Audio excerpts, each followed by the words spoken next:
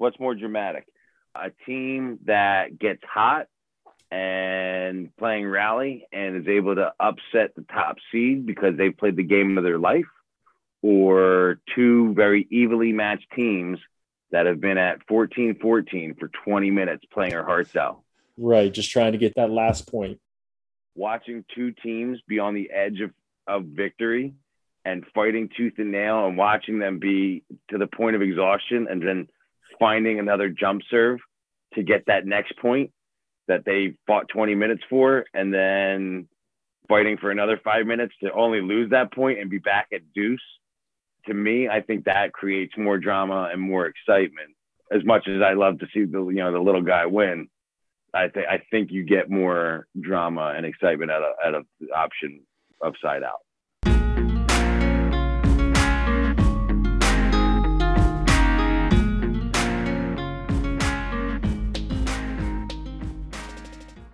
Side out versus rally. What makes a good grass volleyball tournament? What makes a good tournament exciting? Is it when the best team wins or when there's more upsets? How do we improve the game of old school grass volleyball? Okay, so those are all questions we talk about and we're going to try to answer in this episode of the Grass Volleyball Podcast. But before we get there, I'm Ned Bacheson. Outside of what I do with the Grass Volleyball Podcast, I'm also the founder of Pittsburgh Grass Volleyball here in Pittsburgh, Pennsylvania, where we do grass volleyball leagues, tournaments, and pickup for adults of all skill levels.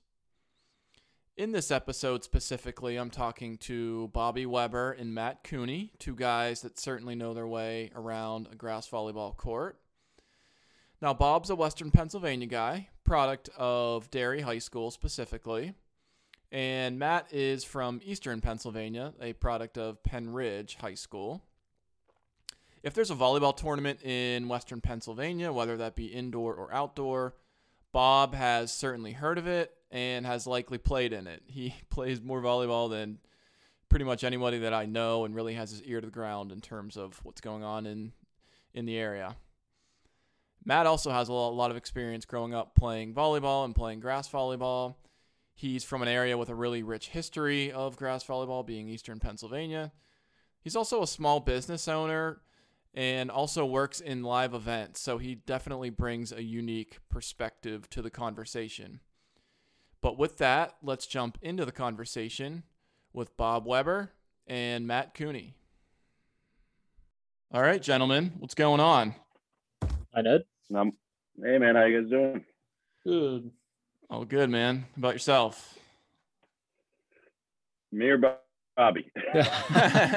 That's a good point. Yeah, this is my first conversation with two people, so I need to say people's names specifically. But yeah, Matt specifically, how you doing, man?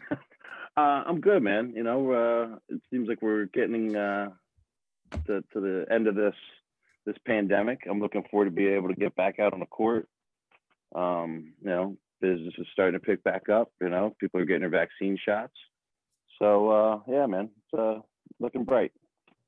This is definitely one of the tougher years where, obviously we're always, cooped up in our houses until the springtime, summertime, but this year especially has been difficult, right? But yeah.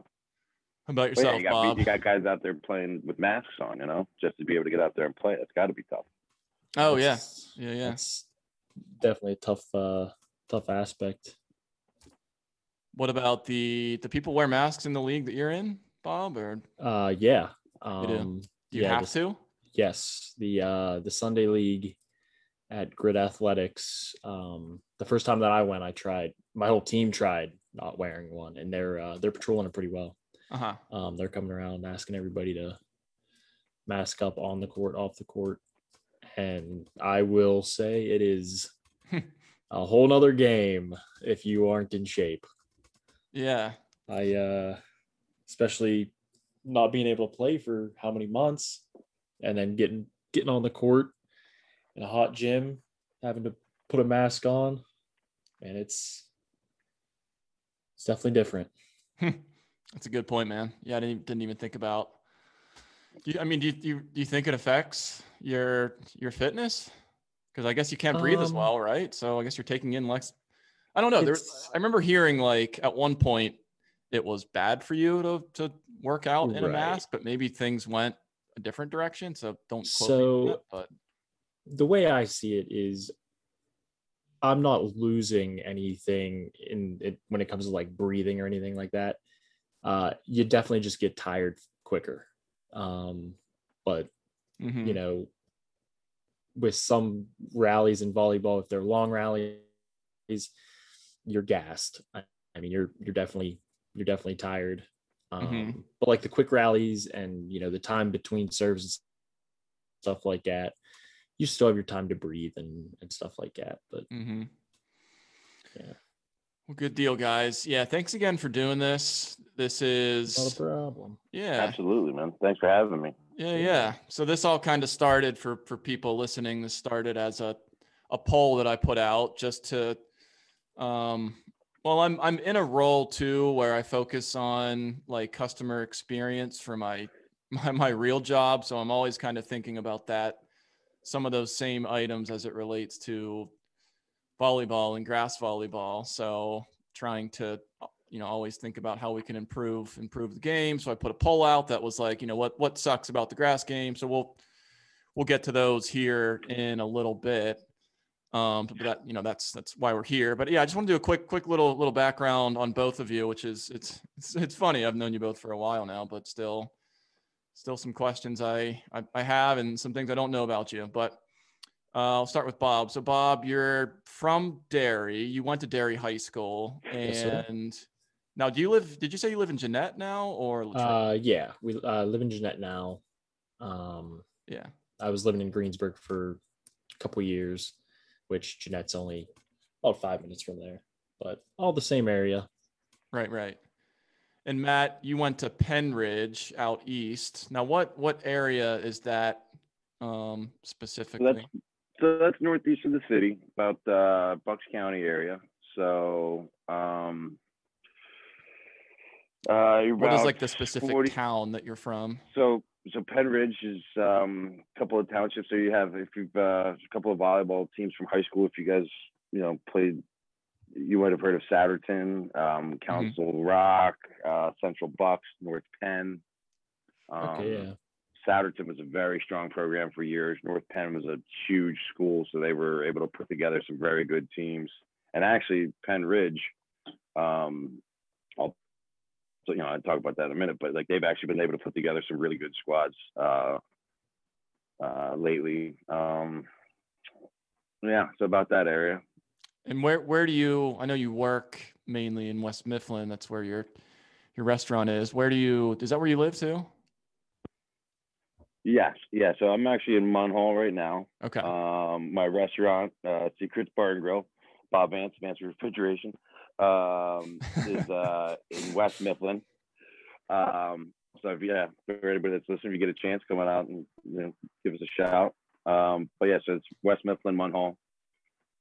Yeah, I've been telling you I've been trying to get there, so apologies that I haven't made it out yet. Good. Because those cheesesteaks for real, man, are killer. So that's all right, man. We'll put the tournament together this summer, and we'll just bring them to you. That's convenient. I like that. So yeah, Bob, going back to you. Now you played with Brant, Volp, Logan. Yeah, those were right. Those are a lot of the Derry guys. Those were the varsity squad whenever I joined. I joined my senior year, so it was kind of hard to get into on the court whenever you have some of those guys. But Bob, if you don't mind me asking, what was your senior year? 2009. Okay. Yeah. Because I want to say we played a Derry team in possibly club back when I was in high school. So I was just kind of curious if there was a chance that you and I might have actually met on the court, you know, way back when. Yeah. Mine was 2000, so that wouldn't have. Okay, yeah. Yeah. But yeah, I didn't know that, but I didn't know that you just started playing your senior year. Yes, sir. Huh. What got you into it? Was it just being friends with those guys and them playing? Not even. my freshman year of high school, the gym teacher was actually the volleyball coach, Sean Spencer. And he was hounding me a little bit my freshman year for me to join the volleyball team. And I really wasn't interested, didn't really feel like it was something I would like. And then senior year came around and I kind of came to the realization that I really didn't do anything in high school. I just sort of went to school and went home. So I wanted to try something out. I was always good at like gym class volleyball and stuff like that. So decided to join the team and loved it ever since. So you didn't know any of those guys before you joined No. the team? No. Were they all, you guys all seniors? Were you all the same year or no? No. So Justin Volpe was a senior. And that's probably the only person from Derry my year. Logan Patterson was a year below me. And Kyle Brandt was actually a year below him. Mm-hmm. So when I was a senior, Logan was a junior and Kyle Brandt was a sophomore. Mm-hmm. Any Derry dudes you want to shout out that I may have missed? Like, I mean, grass volleyball dudes I would know maybe. Derry wise, it's actually pretty ironic. One of my long-term doubles partners, Scott Dixon, he never played volleyball in high school or college or anything like that. He was a baseball player, but he was a Derry boy and he played in the sand with us during the summer. And I mean, he just learned from playing with all of us. It's funny how often that happens, because one of my partner too, one of my closest friends, TJ, he didn't start playing. Like, one of his friends, whenever he went to college at Shippensburg, just had him out playing sand one time. So yeah, interesting. And you too, I guess. I mean, you started pretty late too. right? So, yeah. Interesting. Now, Matt, you played, I think, with some of the McGinleys, right? Who are fantastic volleyball players. So for me, I mean, it was the same kind of thing. Like, I was, picnics, recreational stuff, gym class. I always enjoyed it. I don't know if you guys have ever played the game Nukem. Oh yeah. Where you catch it. You catch it and you throw it, and it's basically volleyball before you learn how to control, have any ball control, and it's great for kids learning the game. I ran a middle school program where it's like that's how we started, right? We just played Nukem. That way they learned where to move onto the court and this and that. And I love that, right? So, and then Penn Ridge, fortunately, had a men's team. And honestly, Bob, you're fortunate to have a men's team as well. Like, Derry's a sound program for that. I mean, they were good when I went to high school, and sounds like they're still good. But that's rare. I mean, there's lots of women's teams, but men's teams are increasing, but it's still rare. Like, some places don't offer it. And a lot of times if they do offer it, the coach is somebody that doesn't know anything about the sport, never played it. Just, they don't have, the right people in place. So luckily for me, our school had it, and they didn't make any cuts. So we had a varsity, a JV, and a freshman, or maybe it was just a JV. I don't really remember, but there was 3 teams. So what grade or what year did you first start playing, Matt? Freshman. Okay. So I want to say there was 3 freshman teams, a JV team, and a varsity team, if I'm remembering my high school correctly. It was a while ago. So basically, I was on that 3rd JV team. So if they would have made cuts, I would, my life would be vastly different. Who knows if I'd be playing the game, right? So that just tells you how popular I feel like volleyball is out east compared to, I mean, it is popular here too, but there were 3 JV teams. Yeah. That's insane. I'm looking back on it now. I remember being salty about being on like the 3rd team, but I don't know if it was because I had a bad tryout or because she was trying to make sure that the teams were balanced. But I remember being salty about it.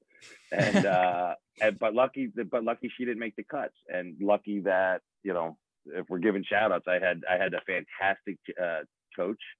His name is Tim Moyer. I think I've talked to you about him. If you've been out east or you've been at the Rumble, you know, he won the Rumble at the 40 and over a couple years ago. I don't want to say how long ago, because that means I don't want to tell him he's old, but he's fantastic. I mean, he's all of 5 foot whatever, but I mean, great hands, defense, serve you off the court, and then like when you think you could beat him because he's, you know, not as tall, he, like, you know, stuff blocks you, soft blocks you, you know, bounces one off of a line, uses your block, like, just, you know, unbelievable to have him as a coach. And then that really like helped inspire, right? Because he gave us good information. He wasn't, you know, a wrestling coach that was picking up an extra stipend, you know, Right. which is, you know, amazing. And then as far as the rest of high school went, I had 4 players that came in as freshmen that were already friends, that became lifelong friends. So like if I get cut that year, I don't meet 3 friends that I still have today. 3 friends that, you know, actually a bunch of friends.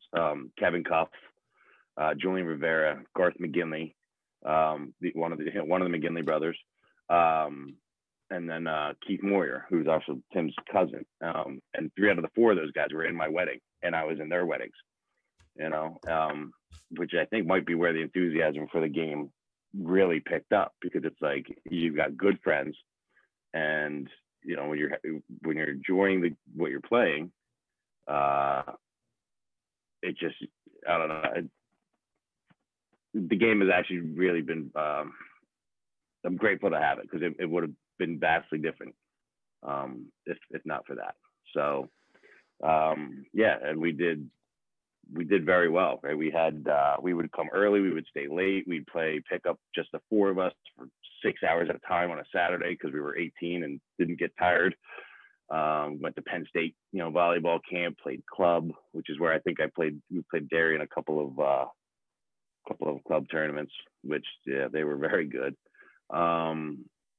So yeah, there's just definitely an appreciation for it from that respect. And then, you know, after that, a little bit of college club ball, did some coaching, and we did well, man. So, I mean, that's a lot of, I guess, my background. That's what we're doing. Well, my guess is out east, it's just a given. Like, you know, that volleyball is there and something that most guys play. Is that a fair? I think so. I mean, I also happen to be fortunate, I think, not only to have a men's team, but it was like it was a hotbed of activity for it. So Souderton had this coach, Will Lapp, who's, you know, legendary out there.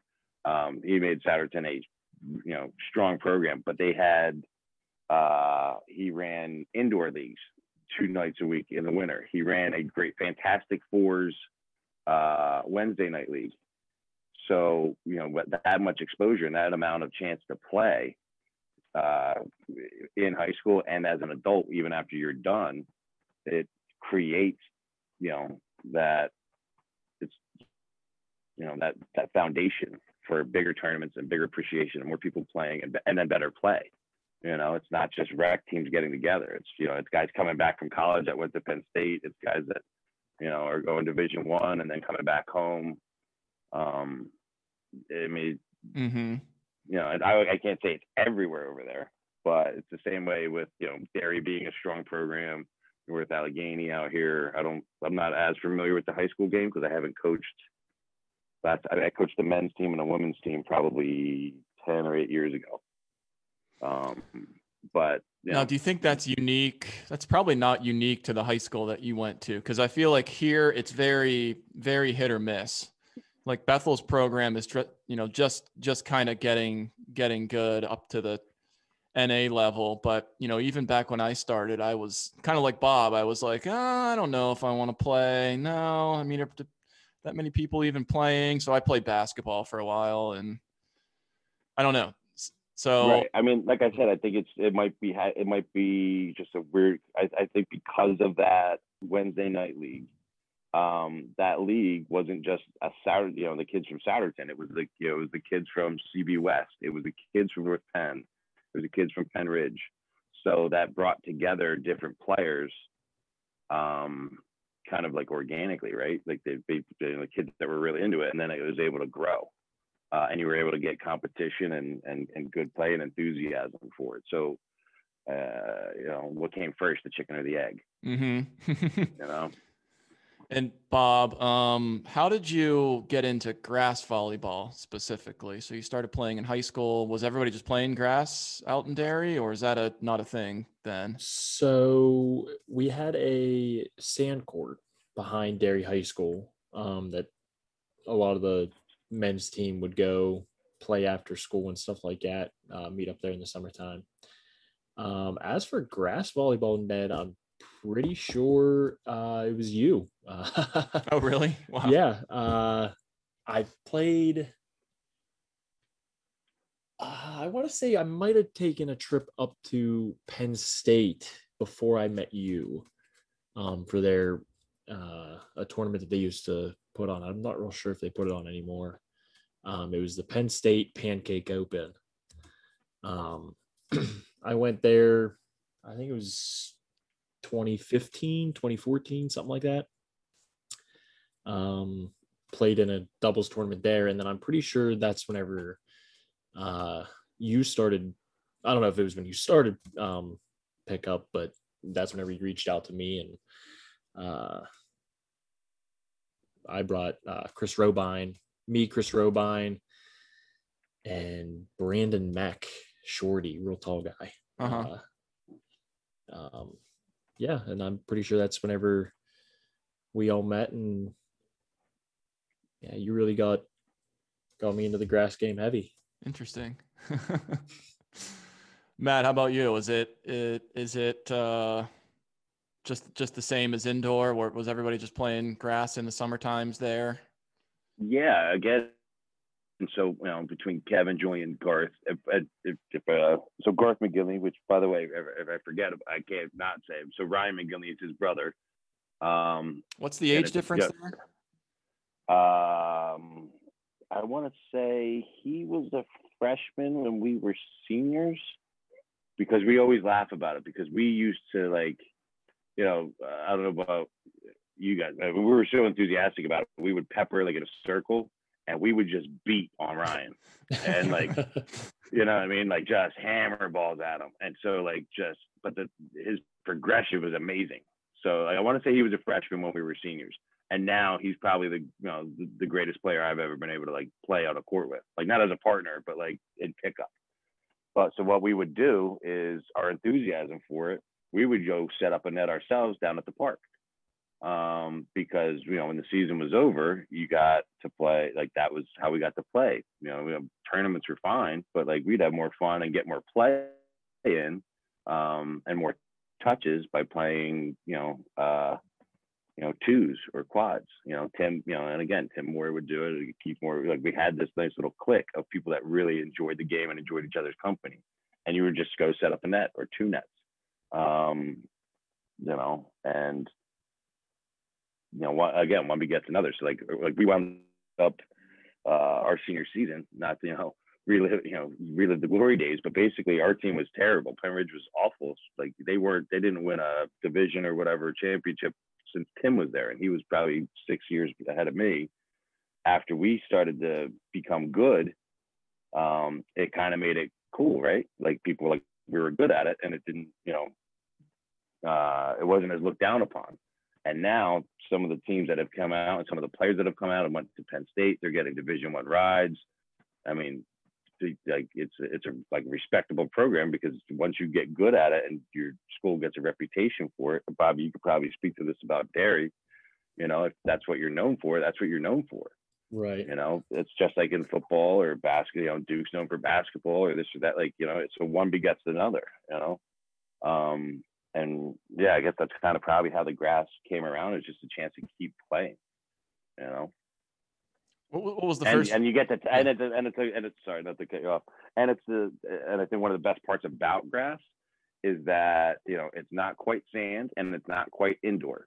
So like, you get a little bit of the best of both worlds. Like, you can dive without totally getting hurt, but you can still get your hops and be able to put a ball down and bounce it. right? And you can kind of set it up anywhere. You only need a little bit of space to really get to play, you know. And you get those extra touches, right? Like, sixes is great, but it's very specific, height really matters, and technicals, soft hands, and no, like, you have to be, the game changes it once you get to those upper echelons, right? Like I'm no slouch, but at a certain point I'm also not 6'6" or 6'8", with 40-inch vert. Right. And that, I think grass allows that to happen, like Bobby, I mean, I'm surprised that your senior year was the first year you came out, because you're a very good player.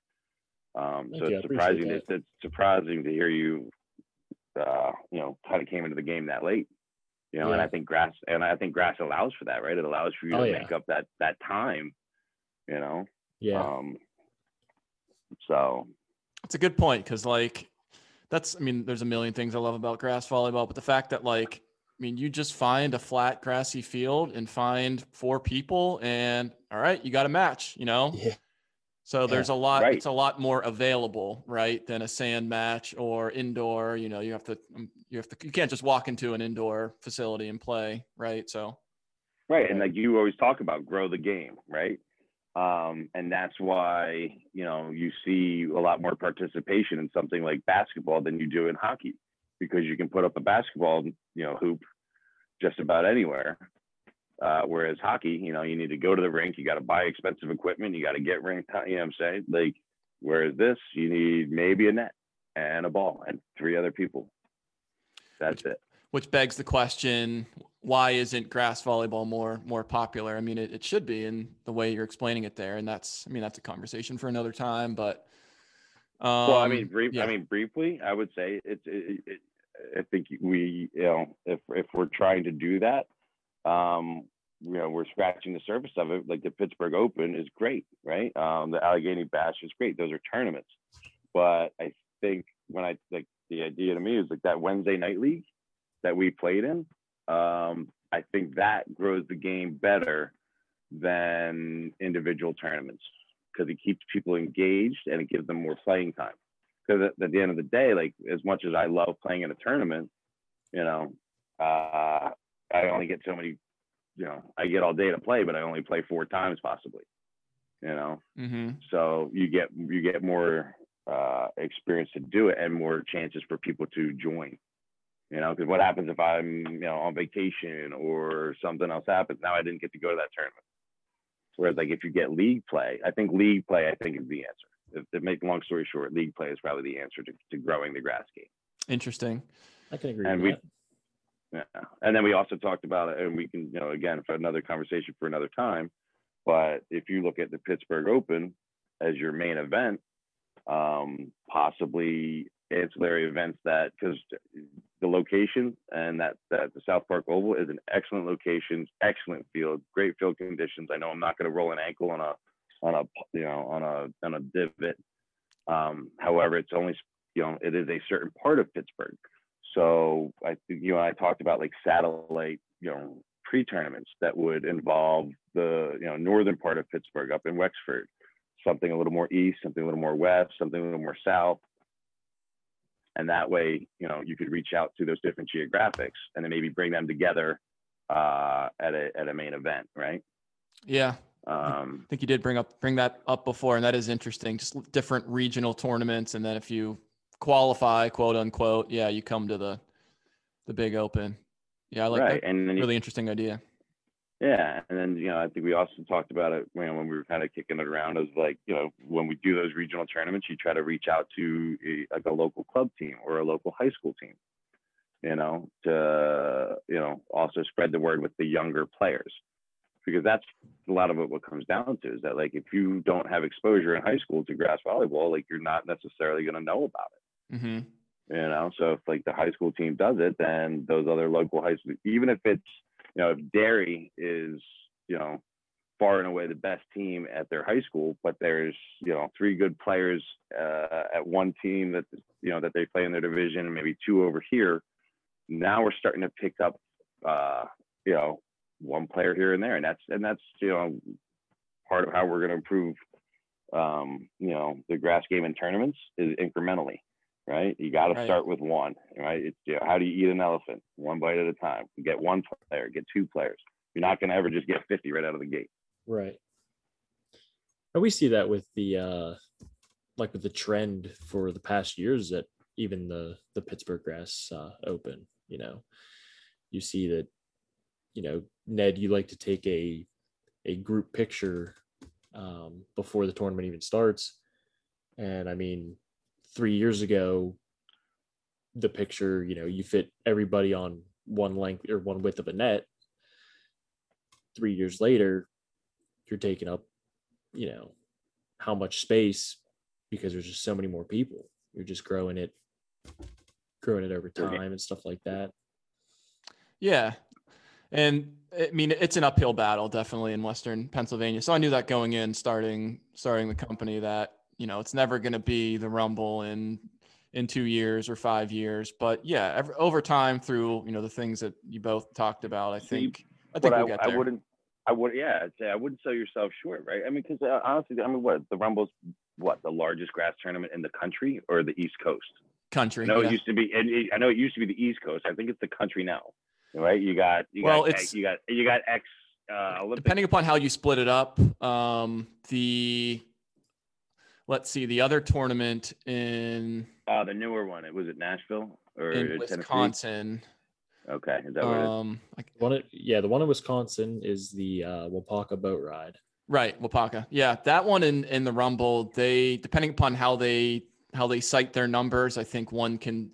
Well, I think actually the Rumble calls themselves the largest grass doubles tournament in the nation, and Wapaka, I can't remember. Right. So I mean, maybe you're not going to be that, right? Maybe you're not going to be that. But they got a huge head start. It is what it is. But Susquehanna smash, right? Right. Brad has done a fantastic job with that. And he's, he did do the Allegheny Bash over there, but there is definitely the ability to put together a large Western PA tournament, because it doesn't exist. So therefore, it's possible for it to exist. Totally. Right. I think you're on the inside track. I think you got a great chance to be that. Yeah, definitely trying. And one of the things we did in 2019, to your point, Matt, was I want it to be more than just one tournament. So we did weekly, I think it was weekly pickup for the months of end of May into June, but skipping the Rumble, obviously. So, last year was a wash. This year, I don't even know if given COVID and everything, that I just want to get a bunch of random people together, but that's something I want to keep doing, because I think that brings new people and, allows you to just play with whoever, whenever. And I think that helps. But well, I mean, what I would say with that is you should plan for it, because ideally, and not to get political or anything or medical about COVID, but if they're saying that the vaccine should be available to everybody in May, then if everybody can get a vaccine, basically, if there's more supply than there is demand, at that point, restrictions and all that should be off the table. We should be open. We should be wide open, because either you can get the vaccine or you've chosen not to. So there's no reason to still be under social medical restrictions, right? So ideally, it's possible. I mean, obviously, it's a lot of work for you, and maybe it's too close at this point, but something could be doable. And you're changing my mind. That's a fair point. Well, I'm willing to help if you actually make a change. Yeah. Noted. Thanks, man. I know we're running a little behind here. So let's see. In terms of, I did want to ask you just one other background question. Was just, do you guys remember what year you both started playing the Rumble? Ooh. Rumble would have been. Let me just see. Well, if you guys can put a year on the year that it rained bad, it was a mud pit. Oh, yeah. It was a mud pit walking into registration. It was a mud pit, all the courts. I want to say that was 15. Yeah, I want to say it was right around there. Does that sound right, Matt? 2015 or was it 2017 that was the Mud Fest? I can't remember. I honestly don't know. I had a lost decade of my other job being away and on the road. So I lost like a lot of prime years to not being able to play tournaments. I want to say it was probably about then. Yeah, I want to say it was closer to 2015, I believe, than 2017. Yeah. I know my first grass tournament, I want to say I was a freshman, so that would have been like 96. And I would have said the first time I would have played the Rumble would have been maybe so probably 97 or 98. Probably sophomore year, I would think, 97 or 98. Oh no, you know what? It would have been junior year, so it would have been 98. Like somewhere in there, whatever that, however the crossover works. I don't want to say I was a junior because I think I actually played with my coach. Darn, I put myself on mute for a second. I was fumbling around I have one of the I'm sure you guys have these too, but you know, the Rumble gives out that brochure that says past winners and things. And I'm trying to fumble around to find that to see, because I think they documented, maybe they didn't document what year the flood was, because I think they did. Play still Bonnie took some good pictures of it because it was I can see them in my mind about Bonnie's pictures of people playing basically in 3 inches of water. Yeah, that was a fun year, man. that was wild. Just how and it was actually worse, I think, right? Sunday, because it was so torn up. It got so torn up Saturday that Sunday, I think they tried to move a lot of the nets. It was just a mud pit Sunday because it was, I think, nice on Sunday too, right? Didn't they lose a year to being flooded?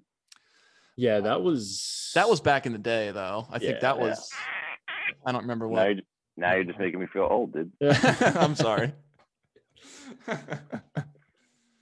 But yeah, let's want to transition to the announcement that the AVP made about the grass tour. And for people that aren't aware, I'll just quickly read this off and then we can discuss. But the email that I got recently was maybe a couple days ago. It said the AVP America has big news for the grass volleyball community. The AVP Grass Tour will be the premier series of grass volleyball events in the world. These marquee events will feature substantial prize money purses, enhanced event layouts, and professional level equipment standards, all operated by our expert and dedicated staff. The formats of each event will vary, which I like. That's a cool idea because they're basically, they understand that different regions do different things. So, I think it sounds like they're going to do, triples, double, short court, big court. Are they again? So I told you I'm admittedly a little behind on this topic. Are they AVP players coming to play on grass, or is it just the AVP running it? No, I think it's the AVP America group that's running this. I mean, I don't know. I'd have to think. I mean, there's going to be a fair amount of prize money available, so I'd have to think if the guys or girls aren't playing in a specific tournament, I'd have to believe if they were close in proximity to it that they would come out. Yeah, I don't know. Yeah, I'm just thinking about like what you guys saw with Dahlhauser with that, like was at the Rumble. When you put some of those guys on grass, it is just you know what I mean? It is a different level. Crazy. Bob, what were you gonna say? Yeah, I wouldn't be surprised if we saw some of the bigger names and stuff like that in some of the grass tournaments, especially like you said, with their pool play and stuff like that.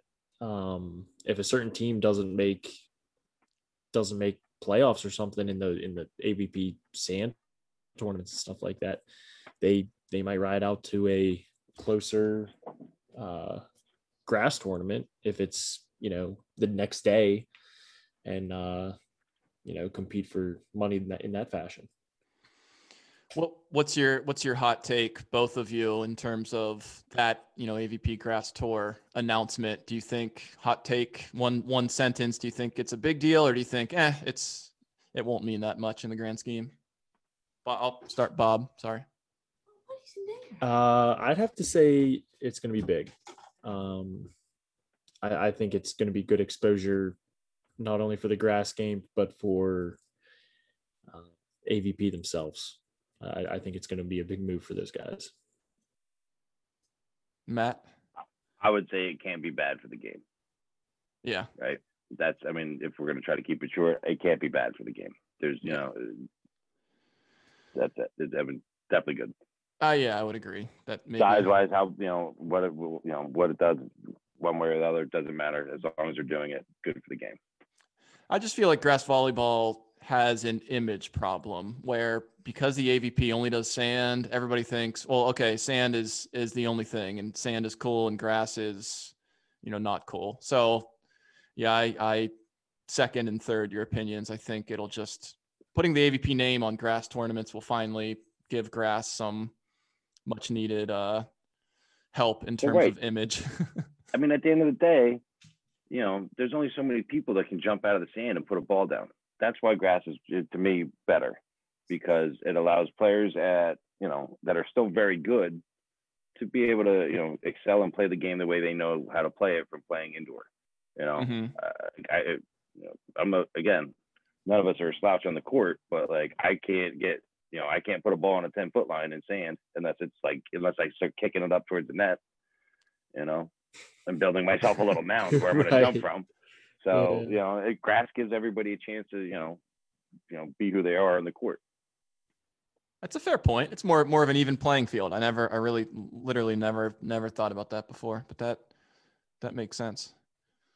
Yeah. But let's transition to more grass volleyball specific here. So yeah, going back to the original poll that I put out. So basically, ways that we can improve the grass game.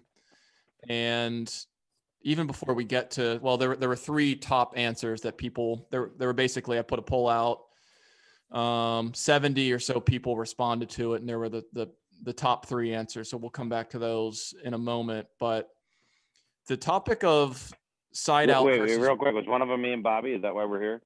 Oh, yeah. I think you guys have a good answer to a couple of them. So yeah, we'll come back to that in a second. But no, sorry to interrupt. Go ahead. No, you're good. The question of side out versus rally, I think, is still a relevant topic. And it's relevant too because two of the top three answers, if we just moved the old school game to rally, I think that would alleviate most of the issues. So what's your hot take on side out versus rally? I've talked about this to, a bunch of friends and stuff like that. And, a lot of people want to see the grass game, and even with the old school rules and stuff like that, a lot of people want to switch to rally, and I'd be all for that. But I still personally think I like the side out game just a little more. I want to stay away. Why did they say rally? What was their reasoning, if you don't mind me asking? I don't know. I think a lot of people complain that the sets take too long. I mean, I personally, and I assuming you guys can agree, you've probably had those matches where they take 45, 50 an hour to get one set through, and it's just one side serves, the other side sides out, and repeat. I mean, you're stuck at 0-0 for 20 minutes. Right. Matt, I can speak to. I'll play devil's advocate here because I'm still on the side of side out for sure. But devil's advocate would say it leads to a better player experience and a smoother running tournament as a tournament director. And I can unpack that if you want me to go deeper there. All right. So repeat that. So basically, I understand where you're coming from on smoother tournament running, and I can counter that, and we'll get into that after this topic.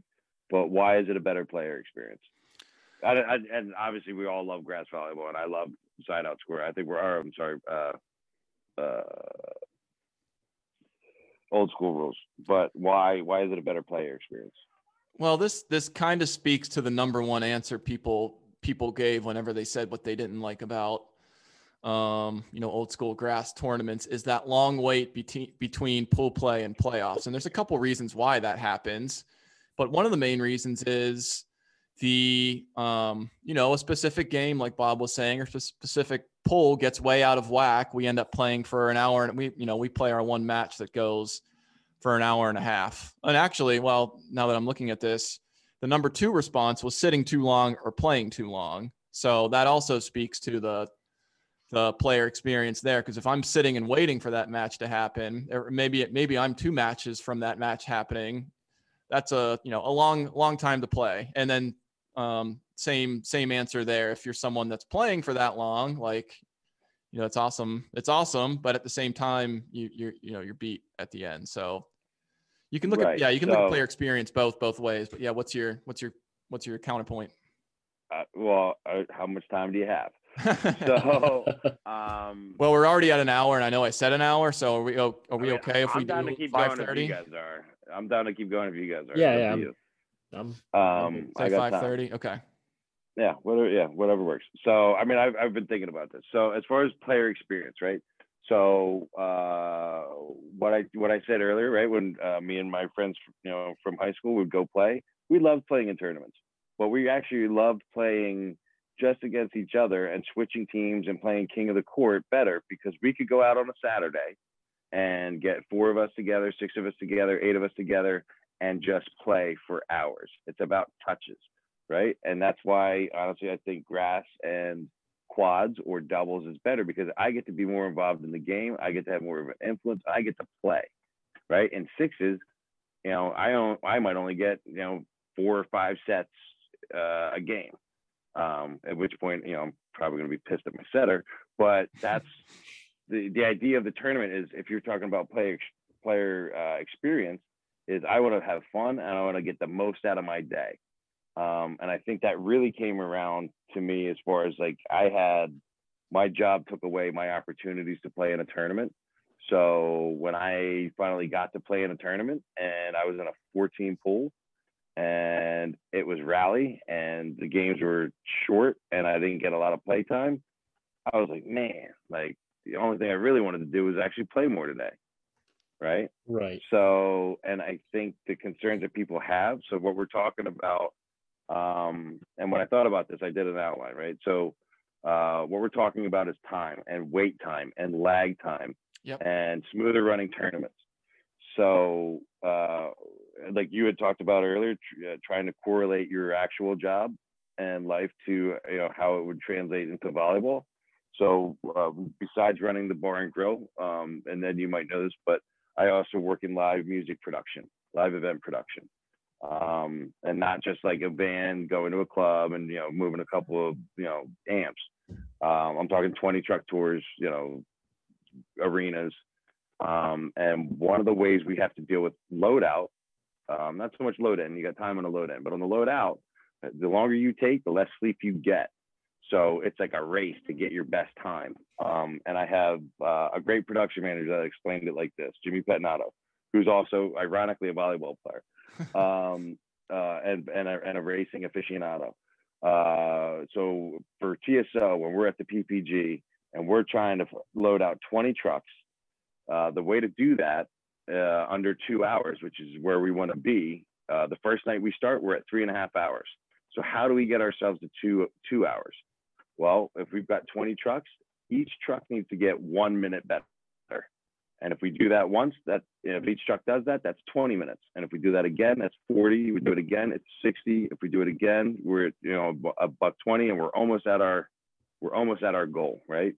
So that same thing applies to the volleyball tournament. So if we're talking about registration, that's the number one thing we all hate, right? If you have to, if the tournament is like the Allegheny Bash, Brad did a great job, but that tournament was 45 minutes away from me, and registration started at 8. That means I need to leave my house by 7. That means I need to be up by 6. And I probably didn't get any sleep the night before because I was so excited to play.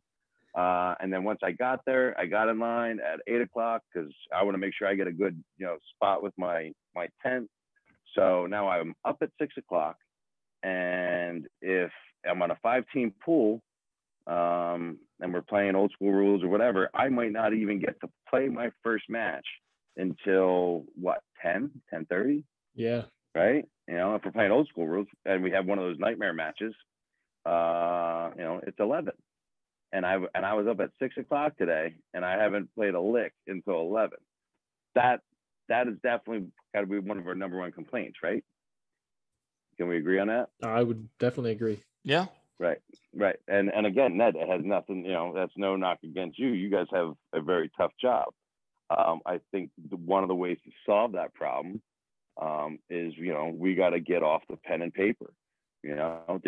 Registration takes so long because I don't know about you guys, but I feel like it's still happening. Is that you get there at 8, you get in line, and there's somebody at a table that's got their pen and paper, and they're checking you off, and they're taking cash, and they're doing this and that.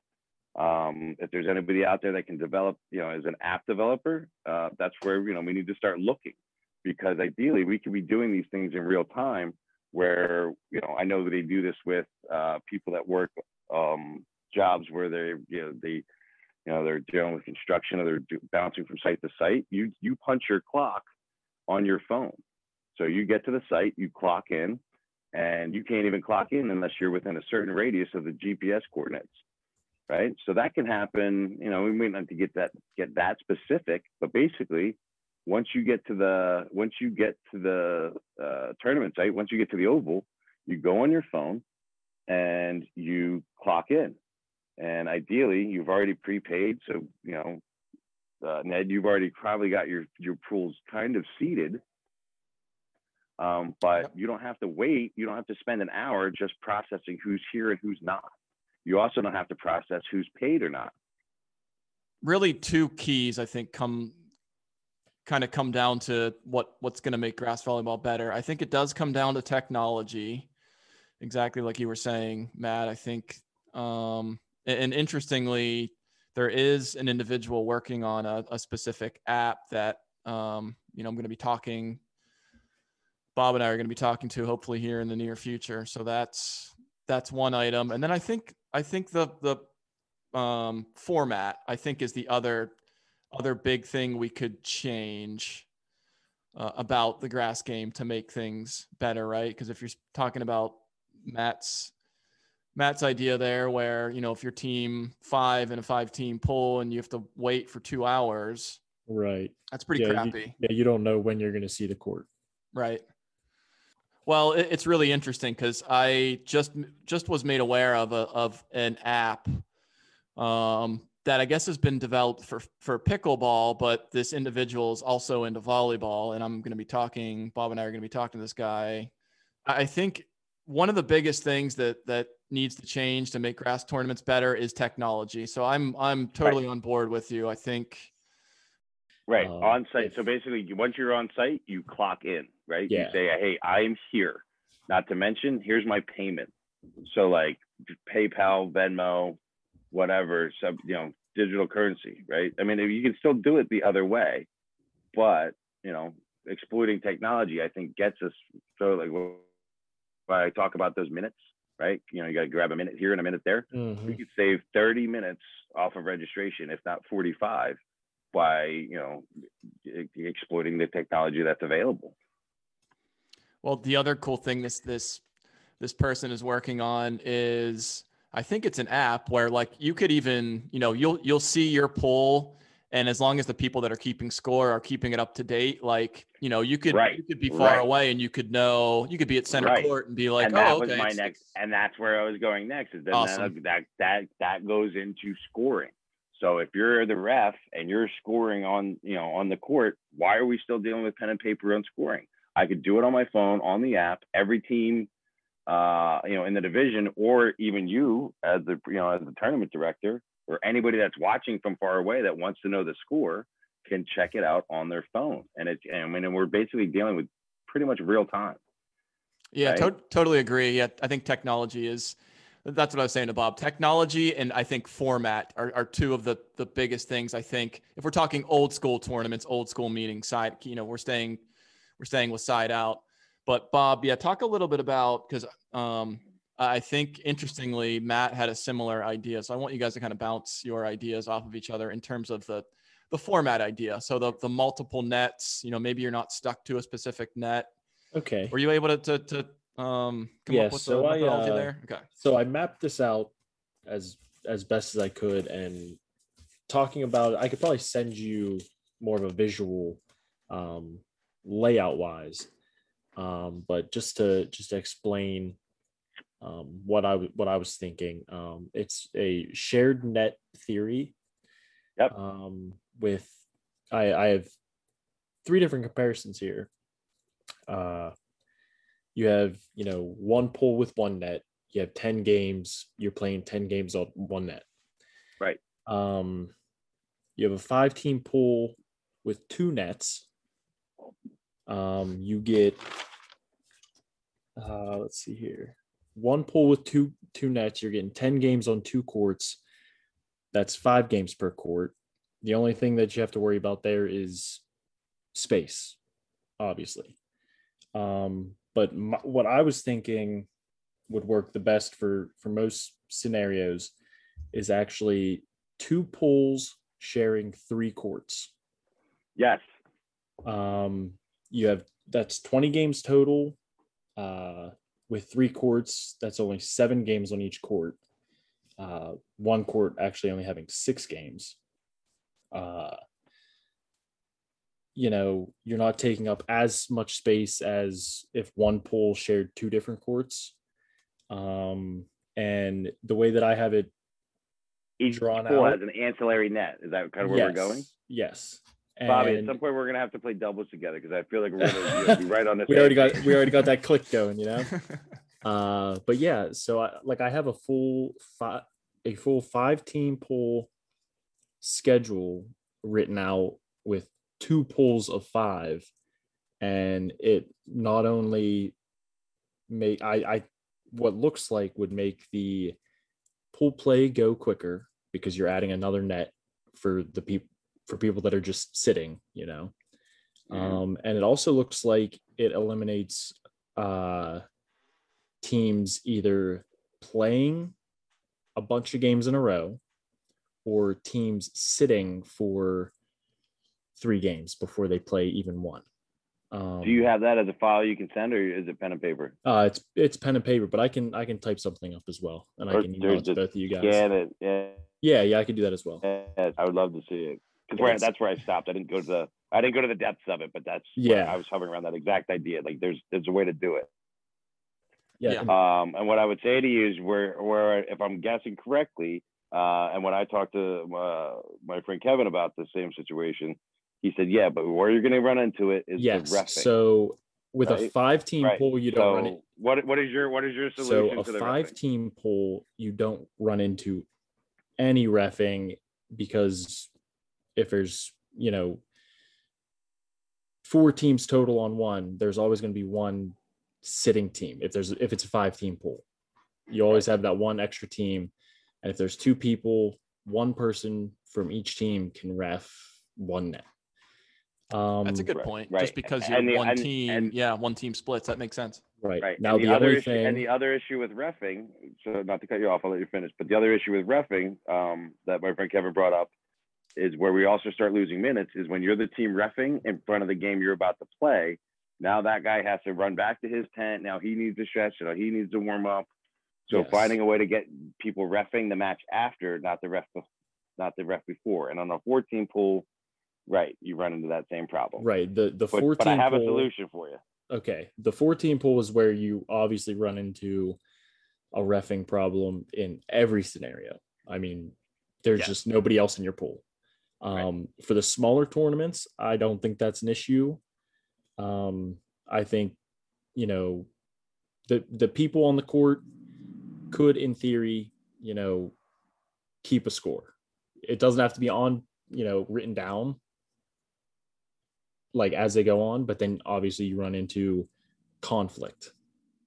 Right. And that's why like the smaller tournaments, cheating, it's just born out of different, you just saw it different. You need a third party on the court, right? Yes. Yeah. So like the smaller tournaments, and I don't want to say with the lower divisions as well, because they mean just as much as the higher divisions in my mind. But you're going to see more conflict in the higher divisions when you're dealing with cash payouts and stuff Absolutely. like that. So that would be one thing that, you'd have to figure out. Basically, it's one extra net per 2 pools, right? Yeah. So, so if you have, I don't even, if you have 5, makes sense. Yeah, if you have, say, six pools, you're going to have 9, right? Nets. 9 nets. 9 nets. Yep. Right. Yeah. The only downside from a tournament director. Plus the center court, right? Oh, yeah. Sorry, that's a good point. Yeah. Yeah, the only downside from a tournament director perspective is, I think, like you were saying, Bob, like especially like a place like the Rumble, they're trying to pack as many people onto those fields as possible. So having that many extra nets, is that possible? Right, but you got to take the Rumble out of the equation, right? Yeah, that's it's an outlier. It's an outlier, and you know what? That's they've had a chance they've already done it enough times. They know what they can do and can't do. Yeah, but for the majority, it's different. Yeah, the Rumble, the Smash, even all the bigger tournaments like that, they couldn't possibly benefit from this theory, I don't think, just because of the space, like you were saying. And honestly, in my opinion, I don't think they would need to. I think they've got it set up better than anybody could imagine, because with that many people in one space, you only have so many options, and it's, I think Ken's got it down to a science for hosting that many people, I think if they can add, like Matt was saying, technology, if the Rumble could add technology to what they do, I think that would be like the ultimate. Yeah, their registration is where they get killed. Yeah. But they still do a fantastic job. They're still one of my all-time favorite terms. What I would say to you, so here's the workaround that I came up with. And this is partial, Ned, there's 2 ways I could think about it. So basically what you get is, Ned, if you can get, or if tournament directors can get the volunteers to understand the game. If you've got 6 divisions, right? Are we talking double B or B, double B, A, double A, whatever, for however many divisions you have, you need a volunteer to be a division manager, right? So you're talking maybe 20 people, which is a lot. And maybe you don't have to get all 20 people. What you could do, not to bring it back to my touring experience, but as far as the buses go, you always have what's called like the bus mom or the bus dad, somebody that's responsible for the division and interacting with the tournament director, as far as, hey, we're lagging behind, we need the extra court, this is where we're at. Somebody that's keeping you aware of where the net is at. This is what, and if you have that person, and if you have a division manager or the volunteers available, they could also act in a ref capacity, because now you can, instead of having to say, oh, well, this guy's got a ref, you've got somebody dedicated to allow games to keep moving. So, if, double A has 4 nets and you've got an extra net, but, double B has already been done. Now we can even extrapolate into their net as long as we have the refs available. Right. And I think that's where, again, technology comes into play, because if you could see what all the scores are, you could see the like as me, the tournament director, I could see, okay, I got 15 nets and, 5 are double A and 4 of them are, all in match 3. And, the others are, still in the first match or something like that. Right. So I would know, we need to do something here. Right. You could see it coming. Yeah. You need to get ahead of it. And if you have some kind of boots on the ground, as far as somebody being responsible for what is this division looking like, how's it shaping up? Because, the next match that needs to play might be the top seed versus the last, clearly the top seed versus clearly the team that probably should have been in the other division. That game's going to go quick. Mm-hmm. But if you've got somebody that's kind of keeping an eye on the division and saying, hey, well, this game could be a barn burner. Yep. So how did you guys feel about? I think I ran this idea by both of you already too, but the idea of playing one game per match instead of the whole match. So that kind of alleviates the, at least the sitting, playing too long. Not basically the number 2 answer that 25% of 70 people gave was sitting or playing too long. So if I could, I don't know. And it would be definitely a different pace too, right? Because everybody's kind of there watching the net. And in your scenario, Matt, if you instead of having to wait 2 hours as team 5 in a 5-team pool, you're only waiting 1 hour, right? Or maybe even less for that first match.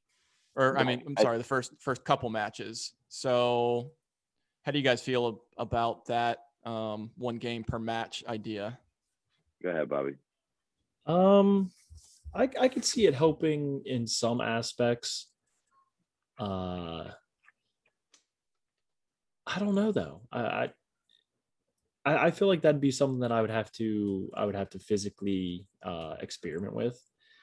I mean, I couldn't imagine anybody getting more fatigued or less fatigued. I mean, there's obviously less fatigue if you're not playing 2 matches in a row or 2 games in a row. But it would definitely help to get other people on the court more often, I guess you would say. Yeah. So, go ahead. Yeah. Sorry, Matt, go. So what I would say is, some of these other ideas that we're talking about, as far as like, if there's an app to score on, and we're moving ref teams to only ref, games after them, and we've got the extra court, and we're doing things like, hey, there's no stretching on the court, or like if you want to warm up, you could do it over here, and that's the other reason you want a division manager or somebody that's in charge of the net, to take responsibility to say, hey, it's a hard 5 minutes of warm-ups on the court, right? If you want to stretch, you want to pepper, that needs to happen off the court. So we basically, again, gaining these minutes here, there, and everywhere, I think will alleviate the need to go to that extreme as far as one game at a time, because at that point now, when do I get to eat? Right. I like to know I have at least 1 hour off, because that's when I want to be able to sit down and, have my lunch for the day. So I'm ready to go for the next, bit of time. Not to mention, if you get smoked the first game, it's, you kind of pick up a little bit on the team that you're playing when you get to play 2 matches against each other. That's personally why I love being able to say, I'd rather play 2 to 11 than 1 to 15. Because sometimes you just need to take a second after that match and reevaluate, and that makes a difference. With that being said, I heard a very interesting other option as far as seeding goes and how the day goes. A friend was telling me they did a tournament where it was best of 3, and it was like best of 3 to 11, and if you won the first 2, the team that lost starts up by 5 or 6 points or something. And what that does is it allows you to differentiate your seeding for playoffs, if that makes sense. So you get a clearer idea of how good each team actually really is. Mm-hmm. Yeah, that makes sense. Yeah, I mean, it took me a minute to wrap my head around it. But I think, and the way it was described to me, I think it was actually rally scoring. I think it was actually, 3 games to 25, and they started up certain number of points. Mm-hmm. But I thought it was at least an interesting idea. Yeah. Yeah. My only point to my original idea was, I think what you already said about trying to shave, a minute here, a minute there off of the transitions are what would get messy with side out, right. because then you'd be playing one match, then you'd be down, then teams would have to warm up again. Then, right. So that would be the downside there. So maybe, and yeah, I do like the idea of having an additional net. I don't know that having an additional net per 2 pulls can work for many tournament directors. I do like the idea, maybe somewhere in the middle. I think having maybe one net per pool, that could be just like a warm-up net, right? So exactly. So now you've got that time down. Right on. So, but I just don't know if putting that on in the same area though would be good. It's a warm-up net, and later in the day it's a catch-up net. Right. Like an overflow net, sort of. Right, exactly. So during the day, guys are, they don't got to waste, you do your stretching and your peppering off, by your 10 or wherever you got to do it. And then you can get your hitting lines in, and then you're basically ready to go as long as you're not reffing the game before, right? So we got to solve that problem. And then later in the day, if somebody's vastly behind, now you can throw, another net over there, and you have your division manager or somebody from the tournament, come over and ref that game. Yep. I think you start adding all these little things up, and I think you're there. I think we're a lot closer. We're definitely better. Yeah, technology plus an extra net per division. Because the other idea, or the other thing that people didn't like, also something you spoke to, Matt, was that tournaments start too early. So the number one, just to kind of recap here, was the long wait between pool play and playoffs. 52% of the people responded with that. 25% said sitting or playing too long. We talked through that and what we can do. I think the other it's a different game idea, early in the morning. Yeah. It's like, dude, you got the dew on the grass. Now you're slipping. Now you can't jump. Now you can't do that. Like, you have it, like, if you got that first match of the day, and it rained all the night before, or even just has that little bit of dew, now, it's a different game. Like, if I'd have played, me or somebody else that's old, that's going to cut shot me to death, I want to make sure I can get my feet under me. Right. Yeah. So, I know we're running out of time here too. The number 3 answer I just wanted to say was starting too early. And the fun idea, I'll just make a quick point, then I have a couple last questions, but it would be fun, like, especially as I normally play AA at the Rumble, and I, to your point, Matt, I don't like being the team that has to be there at 8 a.m. and then, you don't play till 10 or 11. So the idea of doing pool play in one day and playoffs the next day, maybe for the top divisions in a tournament, maybe for Open, maybe for AA, and then for the Rumble A, I'm not sure whether that could go either way, but I think that would kind of be a fun idea too. And only the top groups would want to. Yeah, that's how they do it, right? I mean, only the people that are that dedicated to the sport are willing to dedicate 2 days to the to the tournament. Right. I think you see that at the Open division, even in AA. I think you're gonna struggle to find people that are willing to give you 2 days. Yeah, that's probably true.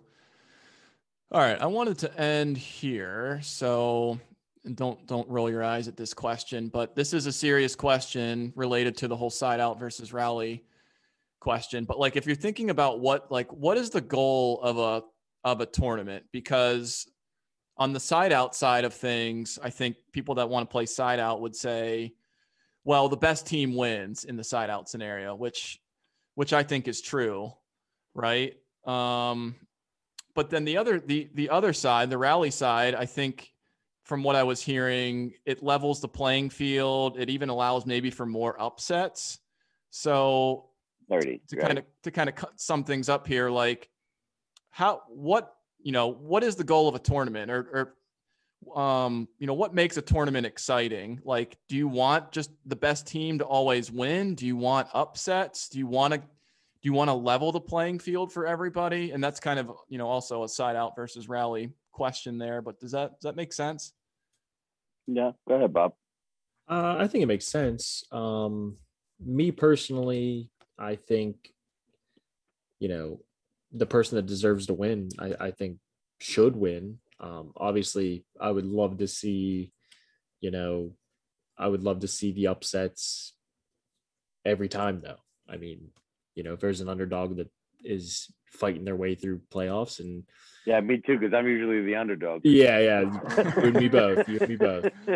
So it might actually be better, Matt, for you and to do rally scoring, right? Yeah, it might give you more of an opportunity. But yeah, so sorry, Bob. No, you're fine. So like, if the best team you see walking into the tournament is, if they're going to walk through everybody, then yeah, that's not, it's not exciting. As long as the divisions are correct, as long as everybody's in their given division, I don't really see that happening though. I mean, one thing that an example that I can use is one of the Pittsburgh Grass Open tournaments a while back. A team traveled a pretty good distance to play in it. I saw the one guy walk in and figured that was it. That was the tournament, and he had just won the Pottstown Rumble that year. And he ended up being upset in the finals by two guys that definitely play very well together, and would be considered the underdog in that situation. Cinderella story out of nowhere. Yeah. So to my point on that, what makes a good tournament, what makes rally your side out better, what makes a great tournament experience is, I always feel my best tournaments and the most fun I have are when I get to know that, and if we're going to say about a tournament in general, is that every team has had a chance to put their best foot forward, right, and to play their best game. If you're facilitating that, right, if you're not like, oh man, I just had to sit for 2 hours, or man, like I had to get here at 6 and then wait for 4 hours, or my net was done and the other net took another hour. So basically, I don't want to say not having an excuse, but basically knowing that I was giving every chance I could to play my best game. And that's another reason I think probably because I grew up with side out scoring and old school rules. The other reason I like that is because that gives me a chance to be aggressive with my serves and take chances. So if you can facilitate that, I think that's what gets you a great tournament. I want a lot of play, I want a lot of touches, and I want to make sure that I was giving my best shot. And to that other point, one of the other issues is, and this has happened to me twice, going to the Rumble, which I look forward to every year, not just because I get to catch up with some of my good friends from way back when, is that like if you get into a tournament, I had one year that very first game, I popped a hammy, right? And so my buddy Kevin was basically playing with the lame duck partner that we were basically out of it before we even started, and we've been waiting for this all year. I drove across the state and it's over before we even got a chance, and I had no problem bowing out, but now his day is shot because I got hurt. Literally the next year, same thing happened. We played our first game, 2 points in, he gets a Kevin Durant calf strain. So now I've drove 5 hours, woke up early, did all the things I got to do, and my day is over. Not only like the year it happened to me, we limped along and had no chance of winning. The year it happened to him, my day was done. So putting some things in place like that, where they have the Rumble has find a partner, having people that are willing to be emergency players that are like, hey, I'm willing to show up and play men's AA if somebody gets hurt, and maybe there's incentives to have those people come in and be a division manager or just be there. It doesn't have to be a very long list, but that way, and obviously it can't happen, if you're four games into pool play, or 4 matches into pool play, like, no, your day's over. But, if it's your first match, being able to substitute a partner out, as part of the rules, it would be great, right? Like would that not improve your player experience? Right? Did I still get a chance to put my best foot forward? Did I get a chance to play when, I only get so many opportunities to play in tournaments? So I think that's what your goal is, making, a full day of my best opportunity to play. That's what's really hard about the side out versus rally debate, because both of them have good points about them. So we obviously grew up in an area that's side out heavy. So I'm still on the side out side of things, but I totally get why players love rally, why tournament directors love rally. Are more upsets in a tournament? Because I guess you could argue that people argue that rally is, levels the playing field. Is more upsets, I guess you can even think about, because it's relevant to March Madness now too. Do more upsets in a tournament make it better or worse? Or maybe it's neither. I don't know. I think upsets make it more exciting, for sure. I wouldn't say better or worse. I think the only way it would make it worse is if you're a betting man. What's more? Well, I'll ask you guys both this: what's more dramatic, a team that gets hot and playing rally and is able to upset the top seed because they played the game of their life, or two very evenly matched teams that have been at 14-14 for 20 minutes playing their hearts out? Right, just trying to get that last point. Matt, that's so well put, man, because you could argue both in both scenarios. So right, but I think there's a clear winner, right? I don't know. To me, at least for me, I gotta say, watching two teams be on the edge of victory and fighting tooth and nail, and watching them be to the point of exhaustion, and then finding another jump serve to get that next point that they fought 20 minutes for, and then fighting for another 5 minutes to only lose that point and be back at deuce. To me, I think that creates more drama and more excitement. As much as I love to see the little guy win, I think you get more drama and excitement out of the option, of side out. Yeah, fair point. Well, yeah, let's leave it there for now, guys. I know I've kept you longer than I said I was going to keep you, so all good. Yeah, I really appreciate doing this, guys. We'll have to do this again offline maybe sometime too, of course. But I don't know. I guess maybe to kind of sum things up, just based off of the conversation. I don't know, Bob and Matt, if you have maybe a one word or one sentence around what you think might improve grass volleyball the most. I don't know, Matt, you want to start with a word or sentence based off of what we talked about? Technology. I think we start there. Bob? Yeah, if it's not technology, I would say exposure. I mean, with what the AVP's about to do, I think that's going to grow the grass game a little bit as well. Yeah, and make it a little better. Yep. Yeah, I think both that AVP Grass Tour announcement and future technology for grass, I think would be huge. So, all righty, boys. Thanks again for your time. This is really fun, really interesting. Absolutely. Thank you for having me. Yeah, guys. Can't wait to see you guys and catch up on the court, man. It'd be great. I know. Yeah, seriously. All right, guys. Thanks again. I really appreciate it.